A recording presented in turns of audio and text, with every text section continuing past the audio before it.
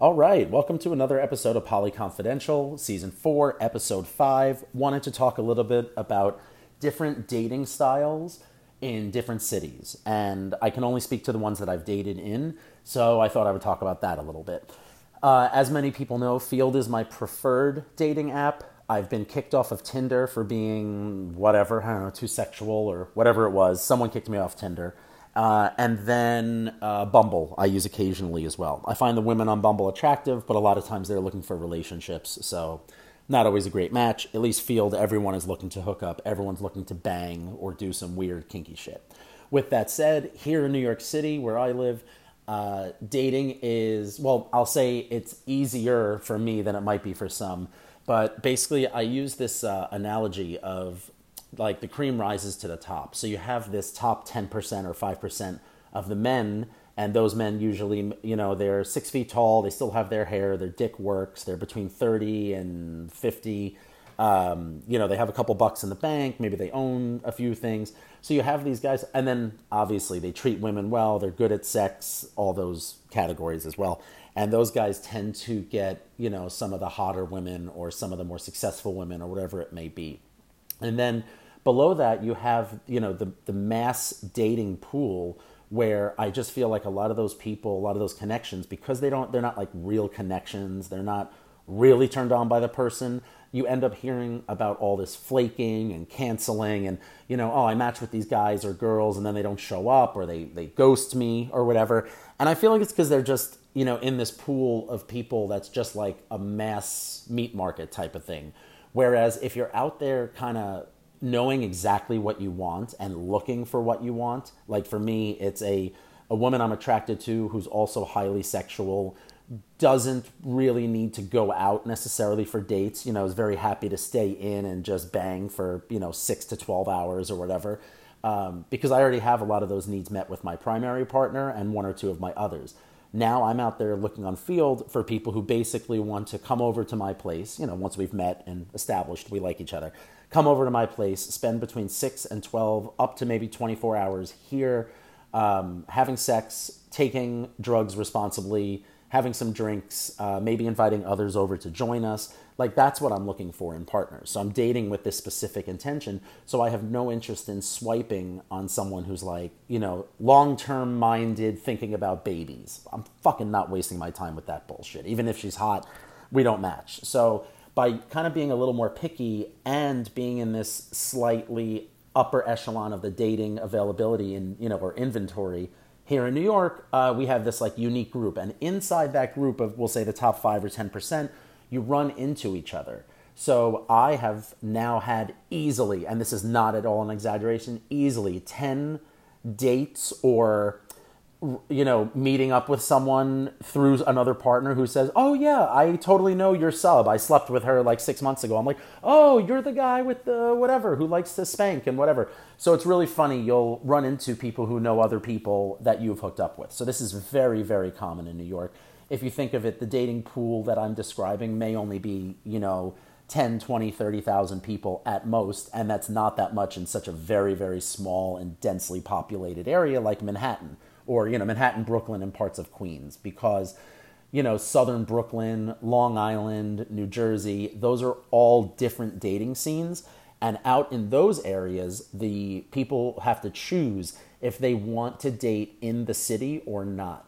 So if someone lives like, say, a 45-minute drive from New York City, let's say they're in New Jersey, and they're a 45-minute drive, which means it's an hour train ride by the time you get to the station and get out of the station and take the subway, all that stuff. Now, the quality and the denseness in Manhattan is wonderful. So if they're willing to make that trek into the city, they could probably have 4 dates in one day, like 4 coffee meetups in one day with successful, available, fun, kinky, blah, blah, blah, men or women. Now, if they want to stay out in New Jersey where they are, where you have to drive everywhere, they may only have to drive 15, 20 minutes to the diner to have like a whatever, to have breakfast together and get to know each other and do a vibe check. But it is not as densely populated out there. So if you're looking for a single, kinky, fun, in shape man who still has his hair is over 6 feet, his cock works, and he's open to X, Y, and Z, there might not be as large of a pool to choose from. So by coming into the city, these people who live in the outer areas of New York are able to increase their chances. But it takes time. I personally love living in the middle of Manhattan or lower Manhattan because I have access to such an amazing dating pool. And that is one of the keys to my success in having so many amazing partners. So in a future episode, I think I'll probably do it next. I'm going to run down my the list of partners. As everyone knows, this is called Poly Confidential, and you may know who I am, but I appreciate it keeping everything as discreet as possible about my partners. And the reason being, let's just say someone finds out, who I am and then who my partner is. And maybe in some episode I said, this partner loves hardcore fisting, anal, and being peed on. I don't know. I'm not trying to out that person. I'm not trying to blow up their life. I just want to get the word out there in like a consensual manner. And that's why we don't give out names. We give out very vague descriptions. All of my partners have a moniker or a nickname that is based off of their personality or where they're from or something about them. Those names are never intentionally given, and it's hilarious because people on a first or second date always say, "What's my nickname? What's my nickname?" I'm like, it just has to happen. You have something will happen, and you'll just think about it and say, "Oh, okay, it makes sense now." So we'll go over all the partners soon. Next, I wanted to move on to dating in Los Angeles. I will say that there is a high inventory. There's lots of people on the apps. Getting them to commit to a coffee meetup is not the easiest unless you're going after that driven type. And that's who I have found out in the LA area. Thankfully, I already had kind of a one partner in my polycule lives out there. So we can hang out. She's a very professional driven individual. If we make a date to meet, she's going to be there, 10 minutes early. But a lot of flaking out there as well, in general on the apps. I've had some dates in LA, but I prefer to date in Orange County and San Diego, as I said in the previous episode. So dating out in Southern California in general can be a little bit flaky. Thankfully, San Diego is a very small or a smaller city, so it's easy to meet. Most of the population is in central San Diego, like North Park, South Park, El Cajon, like that. So you only have to drive maybe 15 minutes to meet someone. Los Angeles, you could very easily, and Orange County, you could very easily be stuck driving an hour. You might only be going 10 miles, but it takes you an hour to get there, and it's a pain in the ass, and you just don't feel like going on dates after doing that several times. So traffic, definitely a deterrent over there. In New York City, we have the subway. We could be anywhere in Manhattan or Bronx or Queens, close to Manhattan. We could be anywhere in 15, 20 minutes maybe. We have express trains here. In LA, you have HOV lanes, the high occupancy vehicle lanes that are just as crowded as the regular lanes. So dating in Southern California, not great. The quality of the people, I will say, the women I've met out there have been pretty awesome. It's more of a worker culture. There's not as many entrepreneurs and go-getters out there. There are some, just not as many. So, you meet waiters, waitresses, bartenders, dog groomers, just regular jobs. And that's awesome because they're on a schedule. So it's easy to meet with them.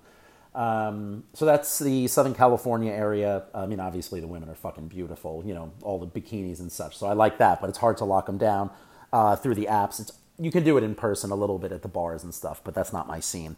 And then Europe. Dating in Europe is a little bit more like dating in New York in the sense that the geography doesn't get in the way because they have such great train systems. You could be, living in Zurich and dating someone in Geneva if you really wanted to, because it's just, I think, a 2.5 hour train ride or 3 hour train ride. It's really easy. So getting around over there makes dating easy. However, dating culture is different. A lot of people over there kind of have an established group of friends already, and that's kind of how they'll date as opposed to being on the apps. But there's still a good inventory when it comes to being on the apps. I've met a few people that way. I dated a much younger girl. She was 23 when we were dating, and at the time I was 42 or something. So almost a 20-year difference, and it was incredible because she had never really dated a real man before, and it was kind of her fantasy to have a big American guy, I guess is the way to say it. She was turned on by that, and I was turned on that she was a hot little European girl. So that was really neat. We're no longer together. We keep in touch, but she wanted to date with more intent, so that's what she's doing. Had another partner who's an expat from America, from the basically the central north of the country here in the U.S., but lives in Paris now. we were just hooking up for a while, just kind of lost touch. But the dating was good. She took me out, presented me as her friend in her group of friends because she didn't want her friends to really know that much about her personal life. I said, I don't give a shit. I'll be whoever you want. You want to be your friend? You want to tell them I have a 10-inch cock? I don't give a fuck either way. So that was dating in Europe. Their customs over there are more like you date the person, or you're married to a person and you have an affair, like a mistress on the side, and everyone just kind of accepts it, and it is what it is. But I was just there in the hookup culture, and it's not as prevalent there as it is in New York, but it is. They do desire it. They just don't actively do it. We're a lot more liberal here in New York City than they are in Europe. And then LA is extremely liberal, just not as serious and not as driven to, go out and get what you want from the dating lifestyle. All right. Coming up on 11 minutes here in season 4, episode 5 of Poly Confidential. That's dating styles, dating in different geographies. Hopefully one of these days I can give you more of a dating take in other countries. I'd love to get down to Asia for a couple of weeks sometime and just hit the apps, hit the bars, just see what happens. So thanks for listening. Talk soon. Thanks for listening to Poly Confidential.